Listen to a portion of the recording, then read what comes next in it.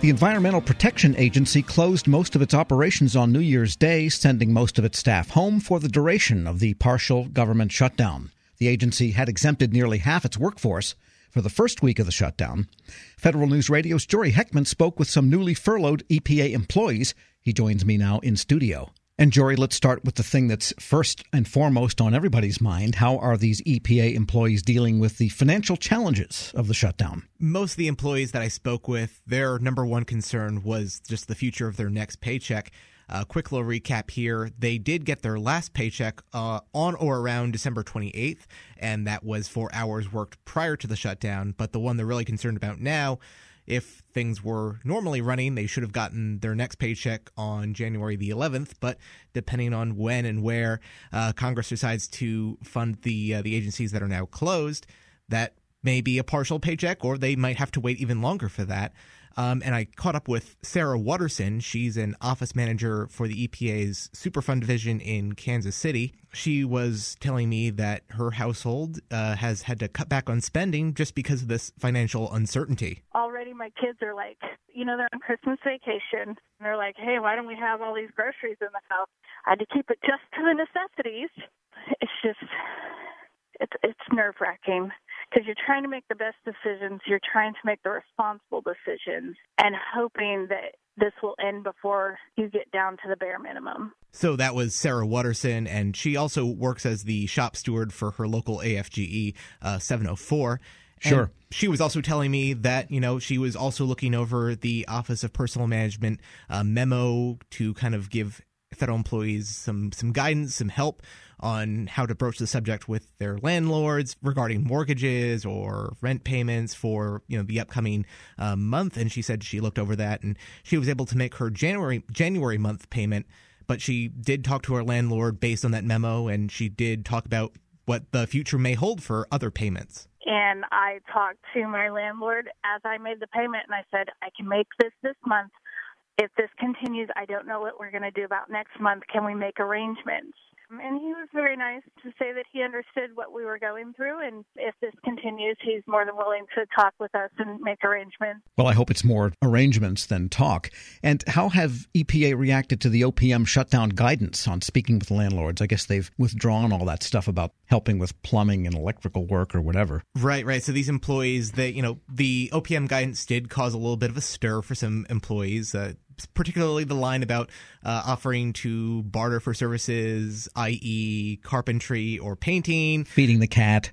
Whatever it takes, watering the plants. And that really did strike a nerve for a lot of people online. There's a line about personal lawyers. Not everyone has one.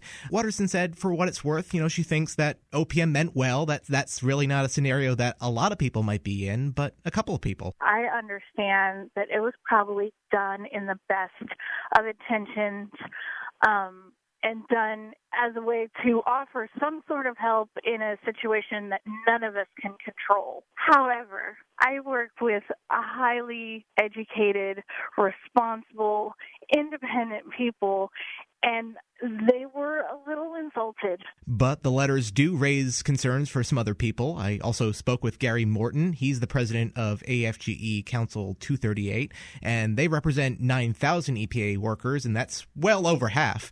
And he said that the fact that OPM put out these form letters, it suggests that the shutdown might not be going away anytime soon, and that raises some concerns. It is a shame, and we will really start to feel the pinch as we start to miss a paycheck. People are bracing because you just never know. You just never know. That's Gary Morton, president of AFGE Council 328. And we're speaking with Federal News Network's Jory Heckman. And any other effects besides this financial uncertainty, which is big enough, but how else has this affected EPA employees, Jory? So I also got on the phone with Laureen Targos. She's an EPA scientist who works in Chicago for the Great Lakes National Program Office. And she said that, she was telling me about a colleague of hers who was sent out to respond to the wildfires in California. And the shutdown also threw him a curveball. He's experiencing tremendous difficulty, too. When we travel and there's a government shutdown, there are airline tickets, health costs that are charged to our government credit card, but we are personally responsible for paying those. And so when the government shuts down, we have to go into our own pocket. And Targos was also telling me, her own personal finance story where she and her husband, they just bought a house after getting married in September. And, they're still on the hook for those mortgage payments. And she was thinking about how she got a Federal Housing Administration loan on that. And, if people were filing for that now, it might take a little longer than they expected. Well, also, if it's a brand new mortgage and you don't have that history of paying your mortgage on time, it might be tougher than, say, if you've been in your house for 15 or 20 years and they know you've been making regular payments, it might be a lot harder. And Jory, haven't a lot of EPA employees been through this kind of pony horse show before? Yeah, in a lot of cases they have, they've said, this is not their first rodeo, that they kind of know the drill. They know if they're exempted or they're not exempted. But Watterson back in Kansas City did tell me that she knows of one employee that was hired back in December, and this is actually his first shutdown. Welcome to the government. Here's your first shutdown. We actually had a member who just started at the beginning of December. He got one paycheck, and now he's furloughed. And he moved from another state to take a job with us. What about the mission of EPA? What is not getting done closer to affecting the rest of the country? So back in Chicago, Targos was telling me that the EPA canceled a January 10th public meeting where the agency was going to sit down with Chicago residents, and it would be scientists and engineers explaining in plain English what was going to be done about a local Superfund site. And, really what comes down to it all is Targos was telling me just how frustrating it is that she's not able to just do the job that she was paid to do.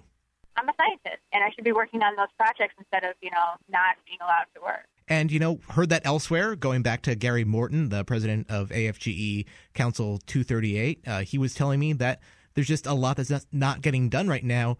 Permitting, and also the EPA is a vehicle for state and local grant funding, so a real ripple effect. The Environmental Protection Agency is the cop on the beat for pollution protection, and we're not on the beat right now, so that speaks for itself.